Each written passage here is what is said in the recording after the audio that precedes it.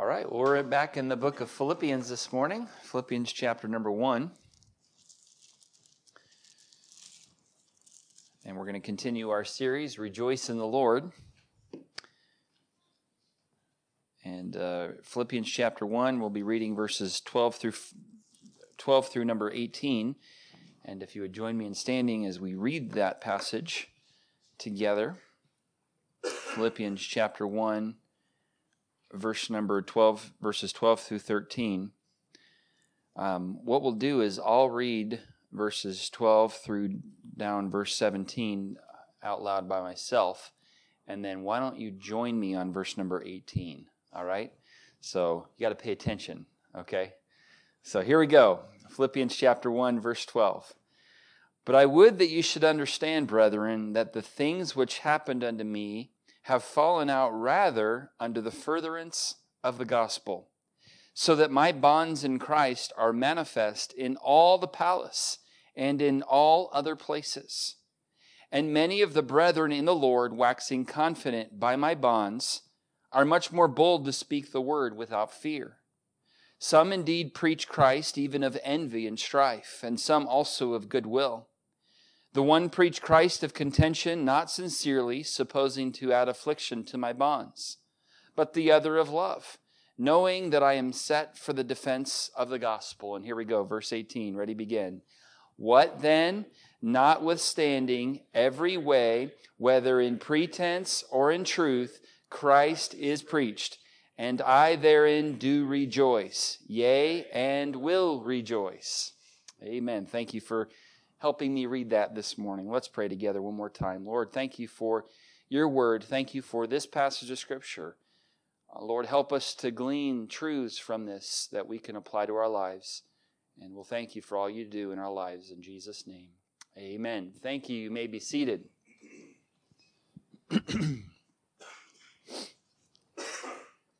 Chippy, the parakeet, never saw it coming.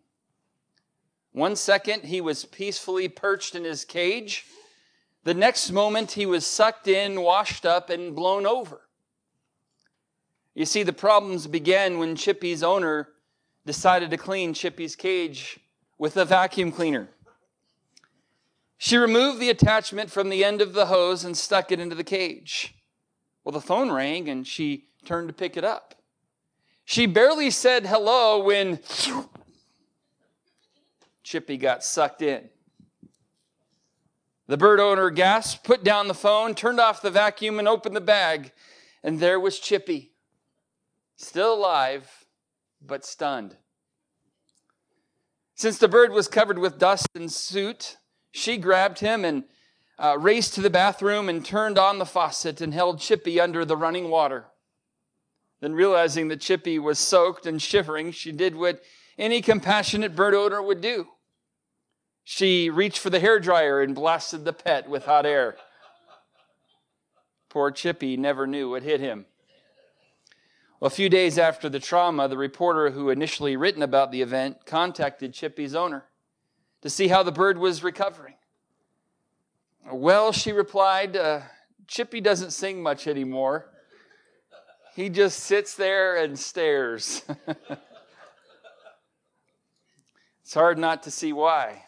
Sucked in, washed up, and blown over. That's enough to steal the song from the stoutest heart. And perhaps you, too, can relate to Chippy. Maybe you've been sucked in, washed up, and blown over as well.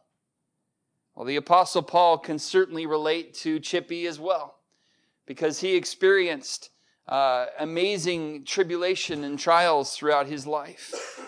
You know, the Apostle Paul had two driving forces in his life. First, to know Christ. And then, secondly, to make him known. He wanted to get to know the one he would spend eternity with. And he wanted to bring as many people with him to that wonderful place called heaven. And yet, through it all, he experienced trials and sufferings like few men in history ever have. Today we're going to look at the fact that during those seasons of suffering and of trial, Paul made the choice to rejoice. And what he rejoiced in was God's sovereignty. And so we're going to look at this passage of Scripture this morning and look at 4 truths that hopefully will help us to do the same thing, to make the choice to rejoice in God's sovereignty. First of all, I want us to notice in the beginning part of this passage, the prison of Paul. Verse number 12, he says, I would you should understand, brethren, that the things which happened unto me have fallen out rather unto the furtherance of the gospel, so that my bonds in Christ are manifest in all the palace and in all other places. And so what he's sharing here is that the Philippian church had heard that Paul was indeed in prison. And they were concerned, they were heartbroken for him. And it would be like someone we really cared about as a church. We heard that they were placed into prison for preaching the gospel of Christ, and certainly that would be a matter of church concern. And that was what was going on, and he was addressing them, and he said, look, I want you to understand that where I am, and I want you to understand why I am where I am. Keep your finger here in Philippians chapter number 1, but flip back over to Acts chapter number 28. I want us to kind of see the story of how Paul was placed into prison as he was writing this book to the Philippians. Acts chapter 28 and verse number 11.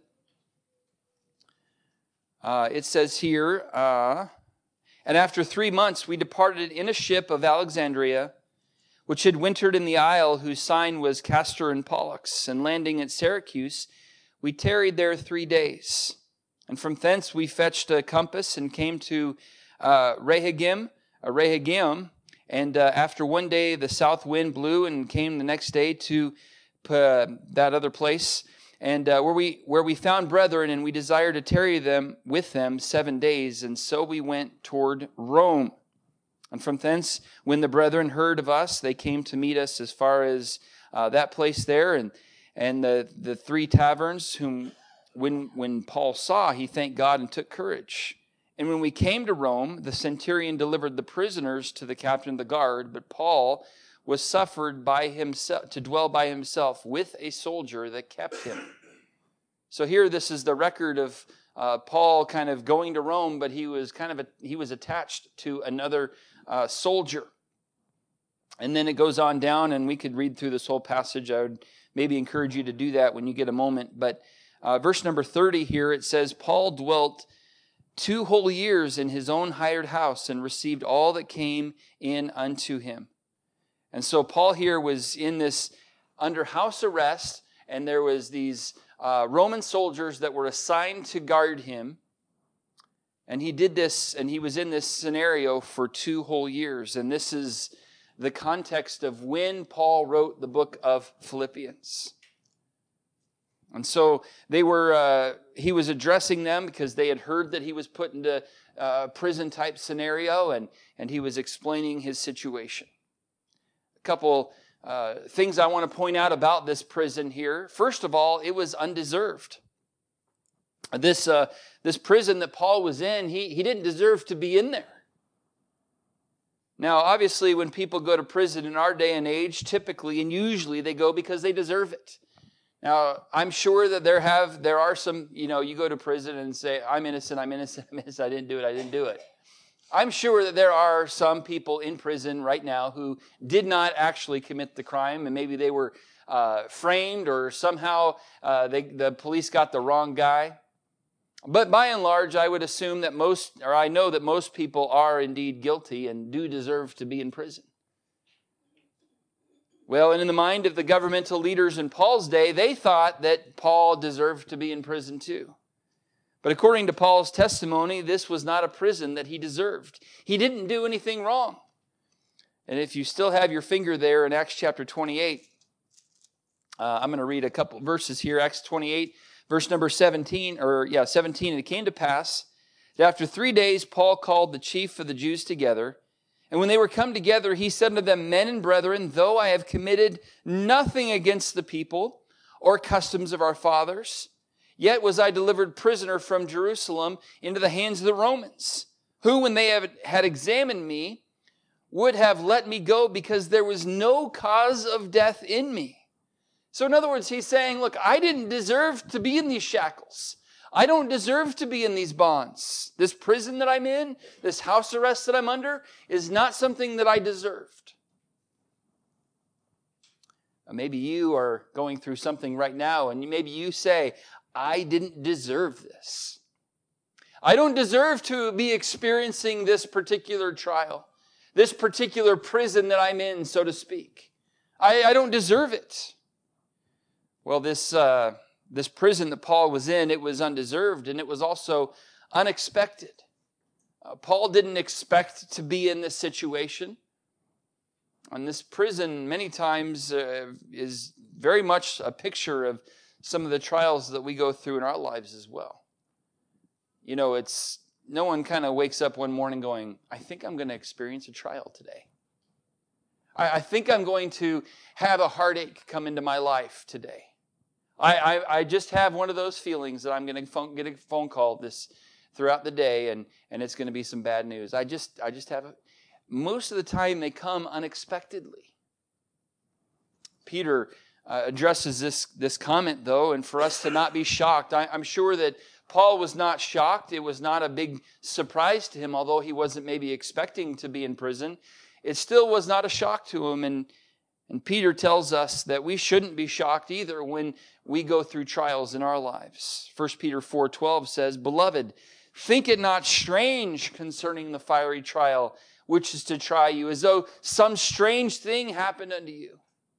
Don't be shocked when you do go through a trial, when you are going to walk through a valley. Don't go, well, I have never expected to go through something like this.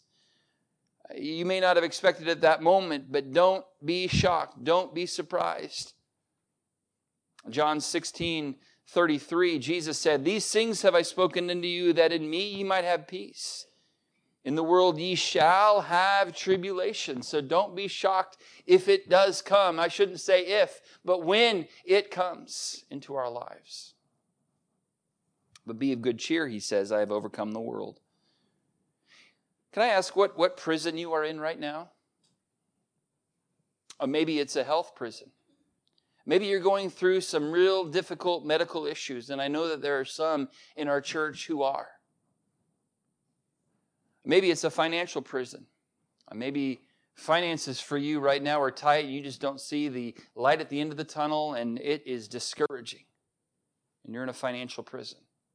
Maybe you're in a relational prison, and maybe there's some extended family member that you're at odds with, or they're at odds with you, and you just don't see a way out. You don't see the relief in sight. Maybe you're in a relational prison. Maybe you're in a spiritual prison. There's some things in your relationship with God that God's been working in your life about, and you've not yet surrendered to Him.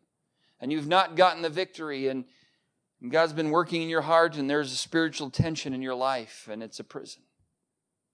Or maybe it's work. Maybe you look at work and it's a prison every day. You go to, well, you work at a prison. So every day is going to prison for you, brother. But maybe it's your job and it's like, man, I cannot stand this. This is difficult. I can't stand my boss. We just don't get along. The other coworkers, this is a prison to me. And maybe it's you feel like, hey, this is not deserved. I don't deserve this. It's unexpected. I wasn't planning on this being a prison, and yet here it is. Maybe you can relate to the Apostle Paul. And so we see here first the prison of Paul. He was placed in a prison. It was undeserved and it was unexpected. But I want us to see, secondly, the perspective of Paul. Because his perspective is very important for us to notice. Look in verse number 12 again. I would that you should understand, brethren, that the things which happen unto me have fallen out rather unto the furtherance of the gospel. So that my bonds in Christ are manifest in all the palace and in all other places, and many of the brethren in the Lord, waxing confident by my bonds, are much more bold to speak the word without fear. And notice Paul didn't say, I want you to understand what's happened to me. Life is terrible. I mean, this is horrible. I didn't do anything wrong. I wasn't expecting it, and here I am in this. Life is so unfair. That's not what the Word of God says, because that wasn't Paul's perspective. What was Paul focused on as he was in this prison? First of all, he was focused on the positives. He played the glad game. The glad game is, even when you're going through difficult things, you need to still be glad for some things. Look at the things that Paul is glad for during his time in prison. First, in verse number 12, he's thankful and grateful that the gospel was being furthered. He said in verse 12, the things which happened unto me have fallen out rather unto the furtherance of the gospel. He said, one of the great things that has happened because I've been in prison is that the gospel is going forth. So he's playing the glad game. And then verse 13, he says, hey, by the way, so that my bonds in Christ are manifest in all the palace and in all other places. In other words, people in government were being saved. Why? How could that happen? Well, you got these Roman soldiers that are chained to the Apostle Paul, Mr. Soul Winner, for hours on end, and probably maybe an 8-hour shift. And so they have to be chained to the Apostle Paul for 8 hours. Do you think that the Apostle Paul was shooting the breeze with these guys? Do you think he was talking sports? Do you think he was talking weather? Well, maybe a little. But you know what he eventually got to with each of those guards that was guarding him? He got right to the gospel. And they were a captive audience because they had to be. They had to listen because he was right there. Look in Philippians 1 is right here, but go over to chapter 4, verse 22. Notice this here. He says, all the saints salute you, chiefly they that are of Caesar's household. So there were saints in Caesar's household? How did that happen?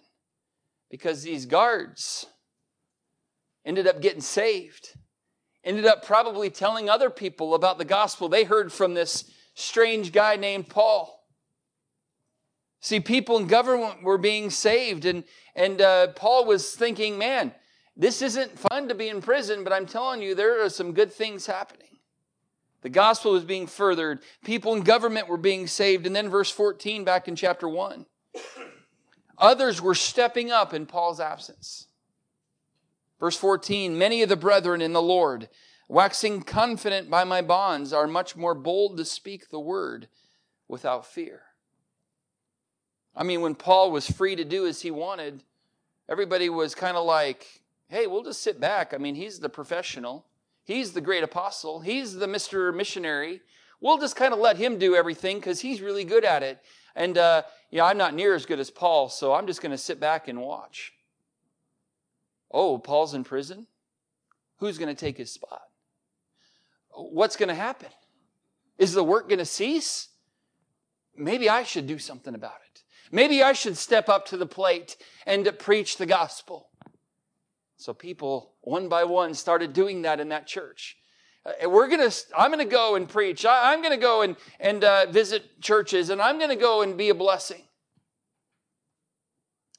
I'll never forget, we had a music director at our church in California, a very talented individual. He was kind of the backbone of the church for many, many years, decades even. And some things happened, and he was no longer in the church. We began looking around going, uh-oh, what is going to happen? I mean, this guy did everything. And he did a great job with it.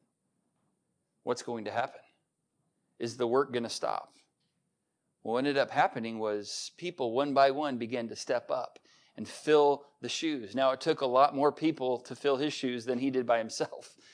But it allowed others to get involved. It allowed others to step up and to get into the work. I know when we left California ourselves, that happened as well. Others had to step up. While it was not the ideal situation, there was some good that took place. And Paul recognized the positives when he was in a difficult situation. Can I encourage you, when you go through times of trial and difficulty, to not focus on the negatives?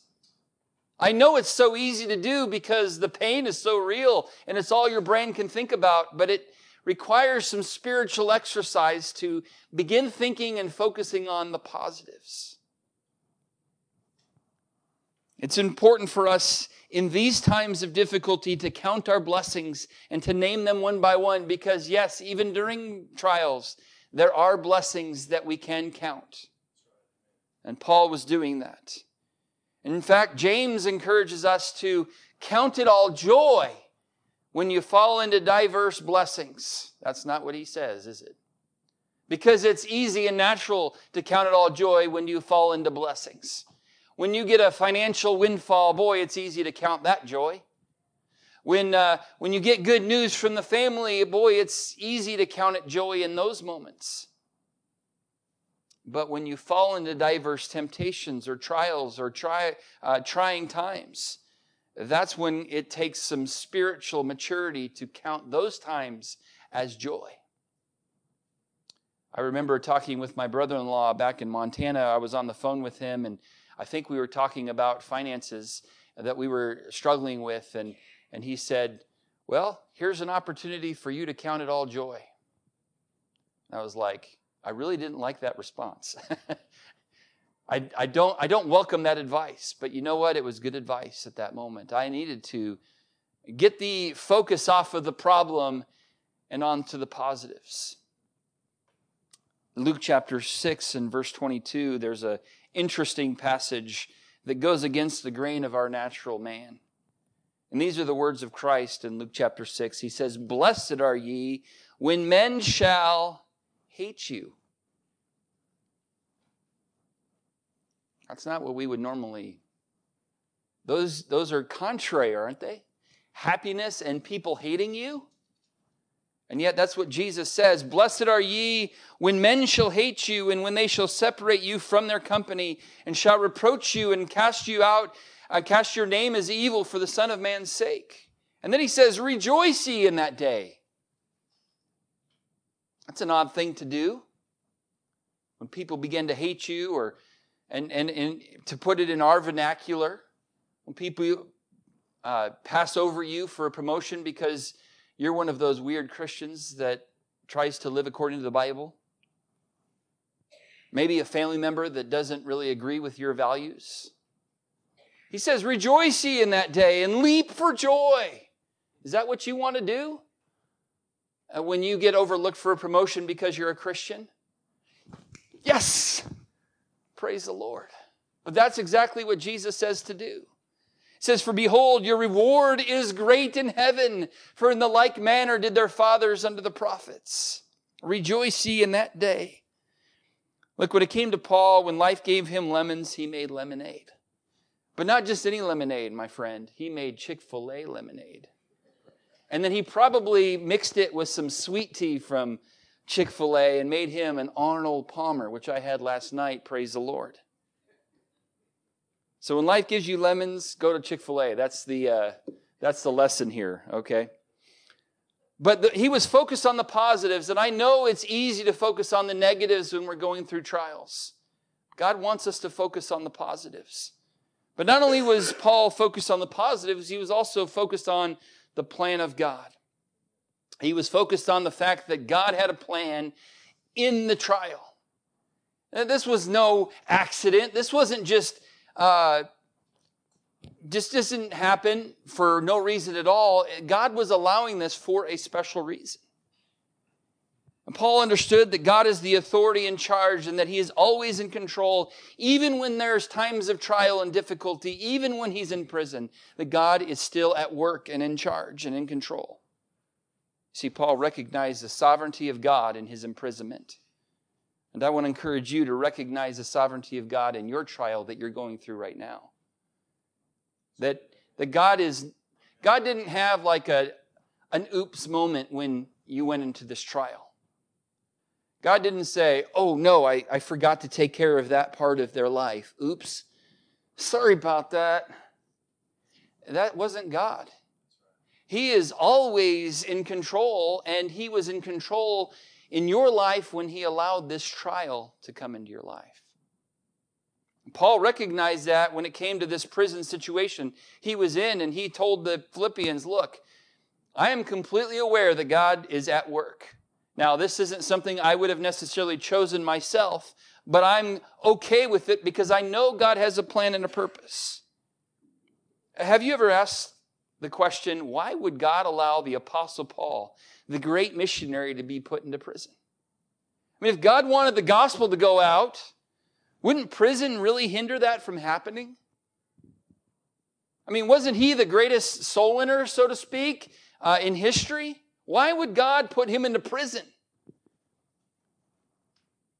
I mean, wouldn't Paul have been more effective if he had his freedom? Well, for starters, I wouldn't be preaching this message, and we wouldn't be challenged to learn these lessons if he wasn't in prison. I mean, for him to say, rejoice in the Lord, sitting on a yacht, sipping on an Arnold Palmer from Chick-fil-A, which would be weird to have on a yacht, but it could happen.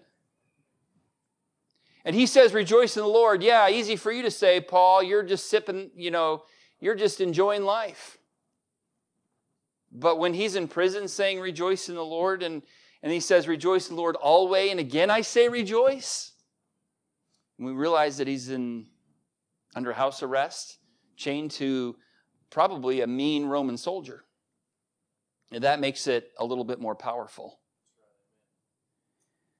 Look, we may never know in every detail why God allows us to go through trials, but we do need to know that he does indeed have a plan and a purpose for each trial that we go through.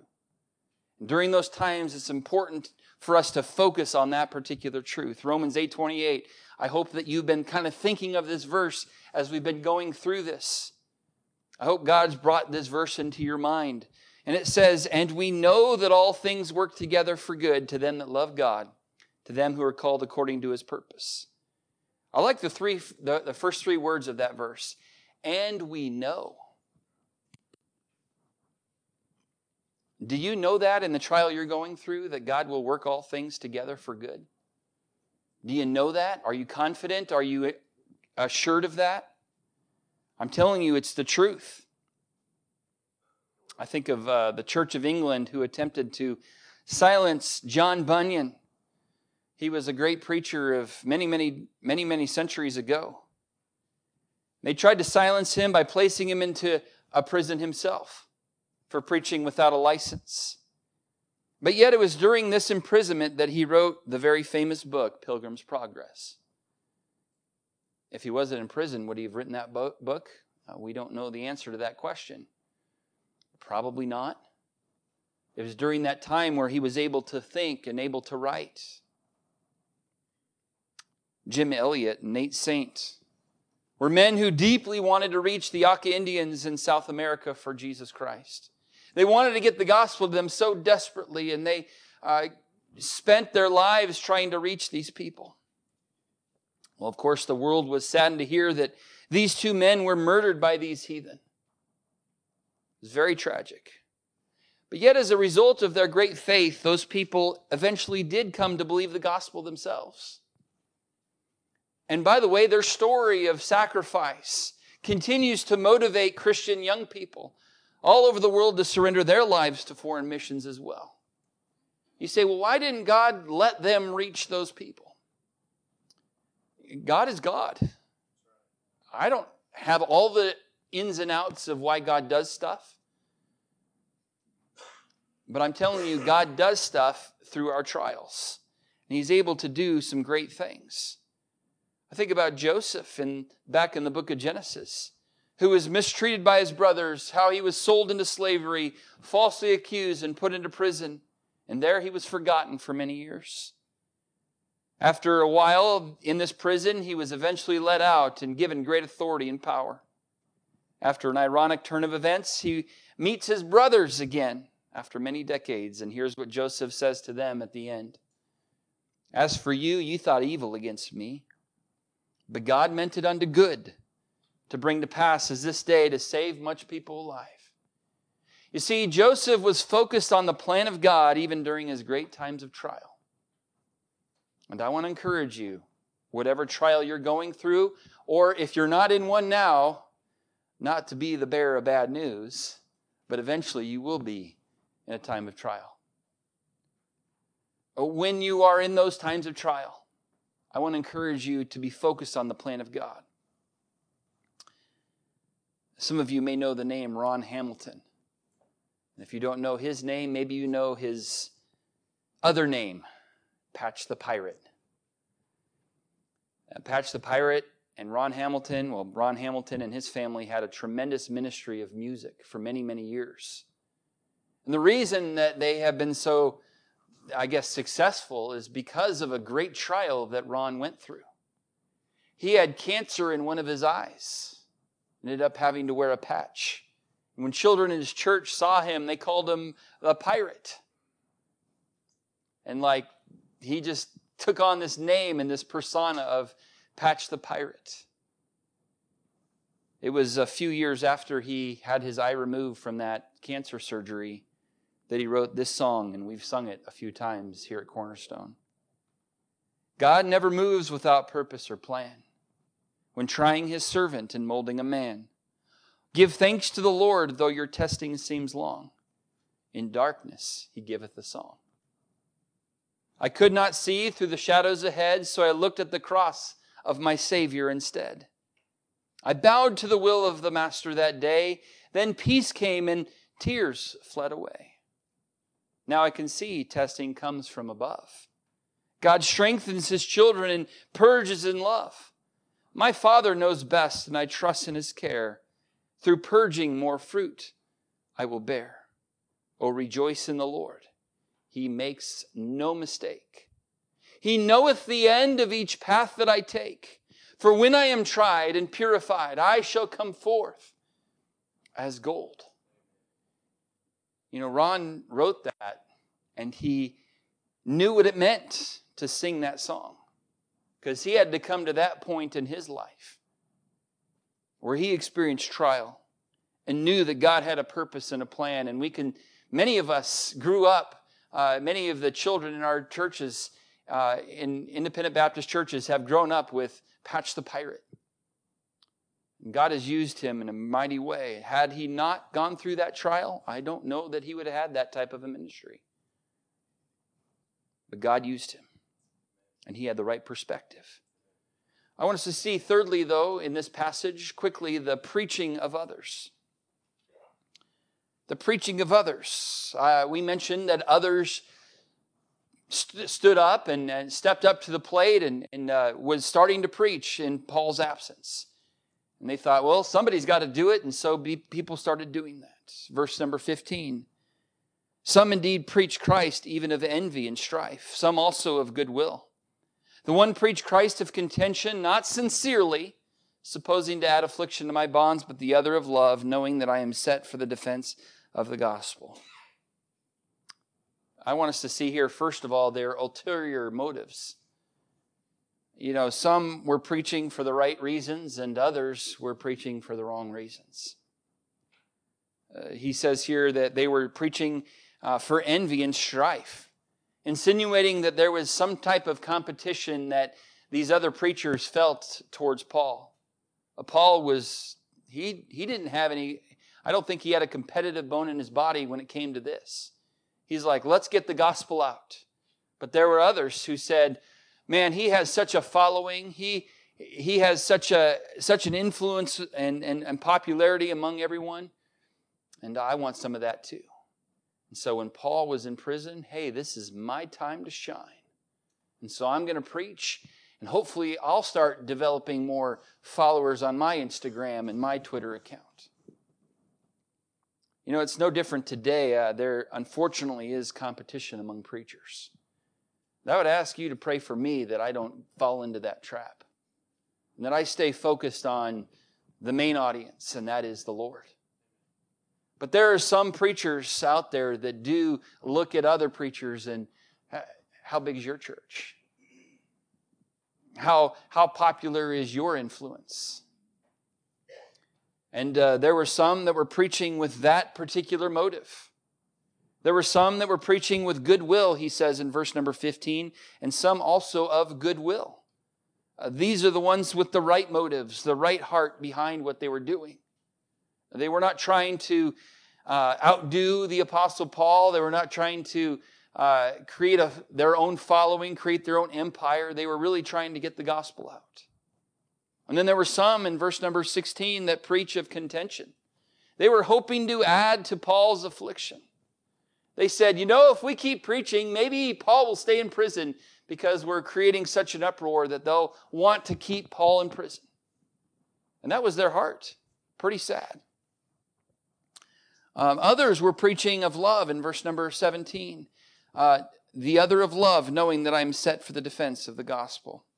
They loved the Apostle Paul, and they felt like, man, it was my duty. God used the Apostle Paul in my life. Now I'm going to be a blessing to him and carry on his work. See, they had the right motive, but there was others who had the wrong motives. So they had these ulterior motives. But then notice their ultimate mission. In verse number 18, the beginning, he says, what then? Notwithstanding every way, whether in pretense or in truth, regardless of their motive, here's what was happening. Christ is preached. Ultimately, their mission was to preach Christ. Now, let me ask this question then. Do motives matter? Yes, they do matter. But God is able to use people even when they don't have the purest of motives. And you're like, well, just say that. I'll just say this. I'm thankful for that truth, that God uses people when they don't have the purest of motives, because I know there have been many times in my ministry when I didn't have the purest motives ever. And I'm grateful that my labor is not in vain in the Lord and that He knows my works. And as I consider all the churches in our area and all over the world, and while I would differ and disagree with some of the methods and philosophy of their ministries, I can be thankful that, like Paul, that they are preaching Christ. Dr. Harry Ironside told the story of walking through a park in Oakland, California back in the day, and a woman was preaching there.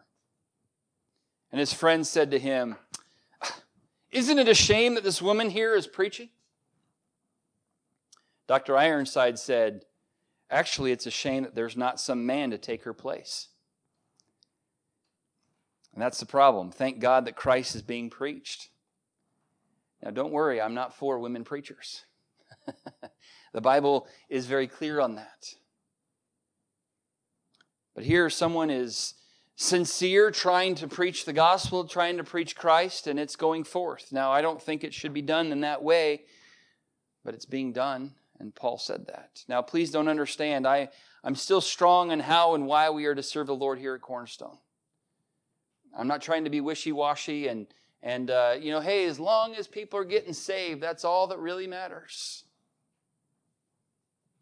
But I can be thankful that there are a whole host of churches, even in our area and all around the world, that are proclaiming Jesus Christ and Him crucified.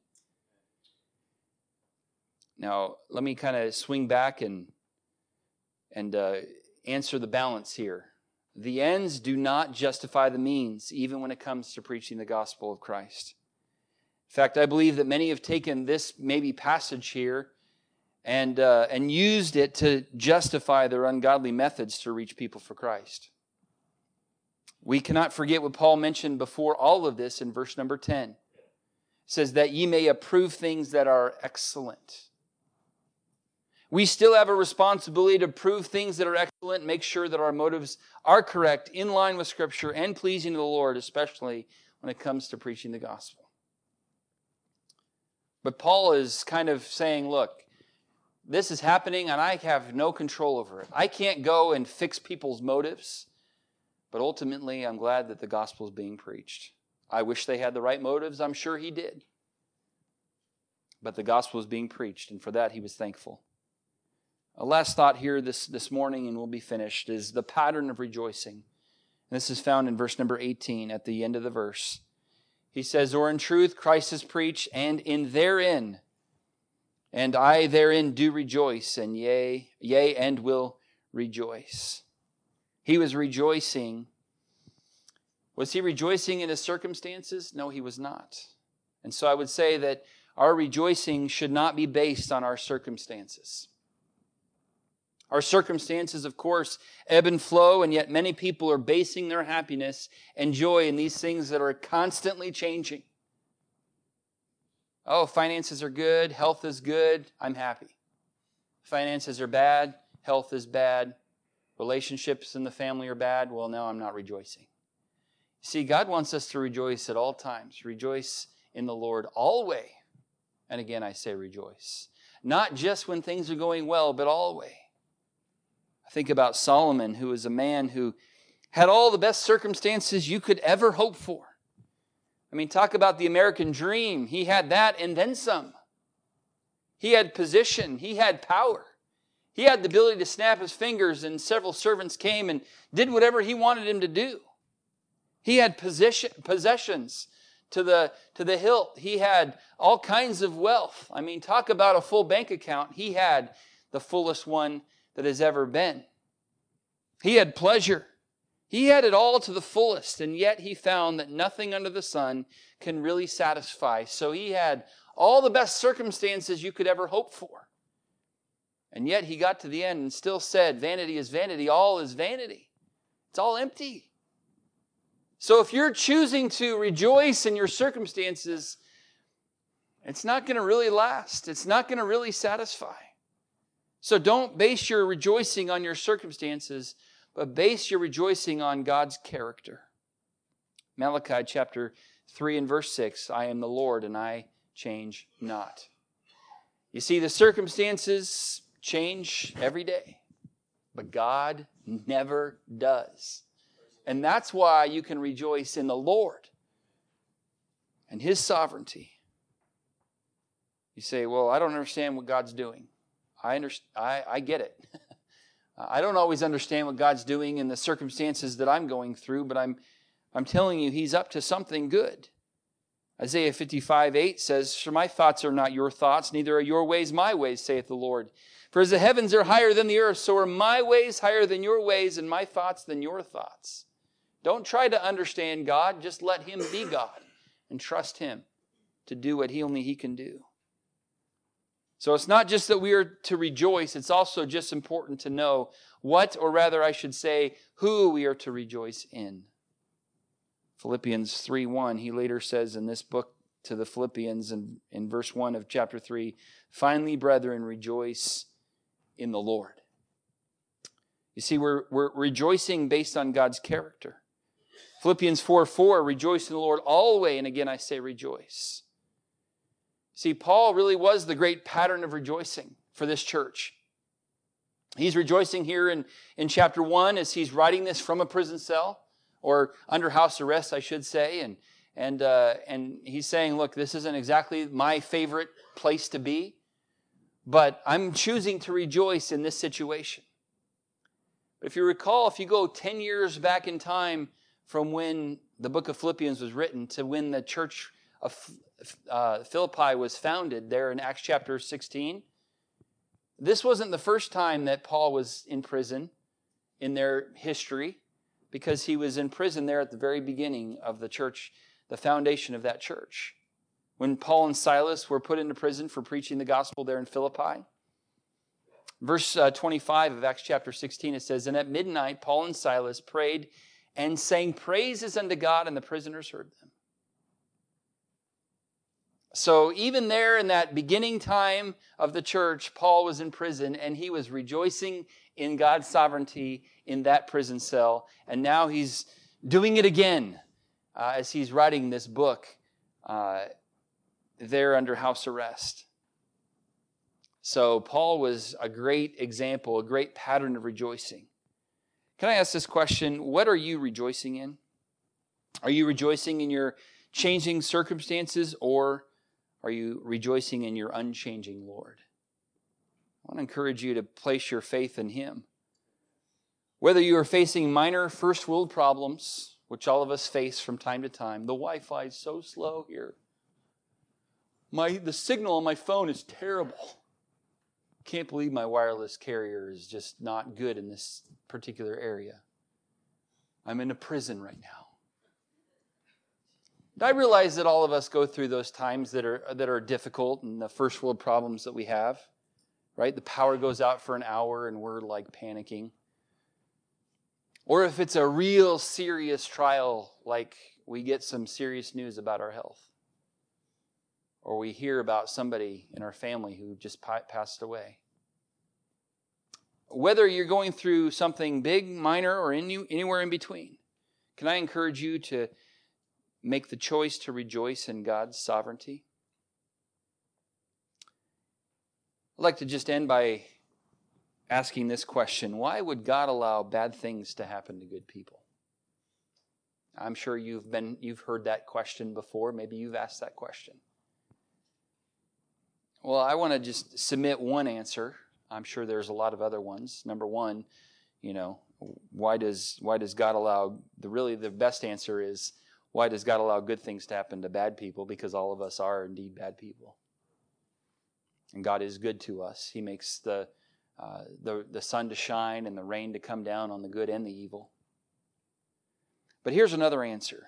Because God can cause great good to come from even seemingly bad things. And really there was only one good person who has ever lived. Some great bad took place to him, didn't it? Consider the cross. I mean, things weren't going well. Jesus was being beaten by Roman soldiers. His beard was being plucked out of his face. He was given a crown of thorns and mockery. People were hurling insults at the innocent Savior. And where was God in all this? Was he taking a vacation? Was he too busy taking care of the rest of the universe that he forgot about his son? I mean, why was he allowing this to happen? Well, then these soldiers, of course, placed large spikes into the wrists of our dear Lord, and then one through both feet, stapling his limbs to this rough wooden cross. And for 6 long, excruciating hours, Jesus hung between heaven and earth, suffering and living in tremendous pain. Things are not going well. Satan is rejoicing and God's enemies are celebrating. At 3 o'clock that afternoon, God let his own son die. Why? Where was God? God, you're in control. Why didn't you stop this from happening? Have you ever asked that question in your own life? God, why are you letting this happen to me? This is too much for me to bear. Well, we all know the rest of the story, don't we? We know the fact that Jesus died. He was buried in a borrowed tomb. 3 days later, the story changes, doesn't it? Aren't you glad that it did? Because God knew that his son had to die. His son had to become the ultimate sacrifice. He was the lamb that took our spot. He was the lamb that needed to die for us and then rise again the 3rd day. It had to happen. God had to let it happen. He knew that it had to happen in order for you and I to get saved. That's why he let it happen. Why does God let you go through trials? I don't know all of the reasons, but God has a purpose. God has a plan, and he's good, and he knows what he's doing. Trust him. Someone wrote this poem regarding God's sovereignty in trials. It's a short one, don't worry. Out of the darkness, out of the dark, forbidding soil, the pure white lilies grow. Out of the black and murky clouds descends the stainless snow. Out of the crawling earthbound worm, a butterfly is born. Out of the somber shrouded night, behold, a golden morn. Out of the pain and stress of life, the peace of God pours down. And out of the nails, the spear, the cross, redemption, and a crown. Look, difficult things are going to happen in our lives. And when they do, please make the choice to rejoice in God's sovereignty. Let's pray together. Lord, we thank you for this passage of Scripture. Thank you, Lord, for Paul's perspective when it came to the prison that he was experiencing. Help us, Lord, to learn from his example, from his pattern of rejoicing. Help us to follow his example. when we face our own trials, when we face our own difficulties. Lord, I want to pray for those in this room right now who are currently, right now, in a form of prison. Lord, I pray that you would help them to focus on the positives and focus on the plan of God in this situation. Lord, I know it's so tempting to get overwhelmed with the negatives of the trial. Lord, help them to keep their eyes on you during this time. Help them to be focused on the plan of God and your great character. That you are a good and great God and that you're not going to allow something like this to happen for no reason at all. But Lord, for the reason of accomplishing your plan. And I pray, Lord, that all of us, you would help us all to have that perspective when we go through trials. And pray these things in Jesus' name. Amen.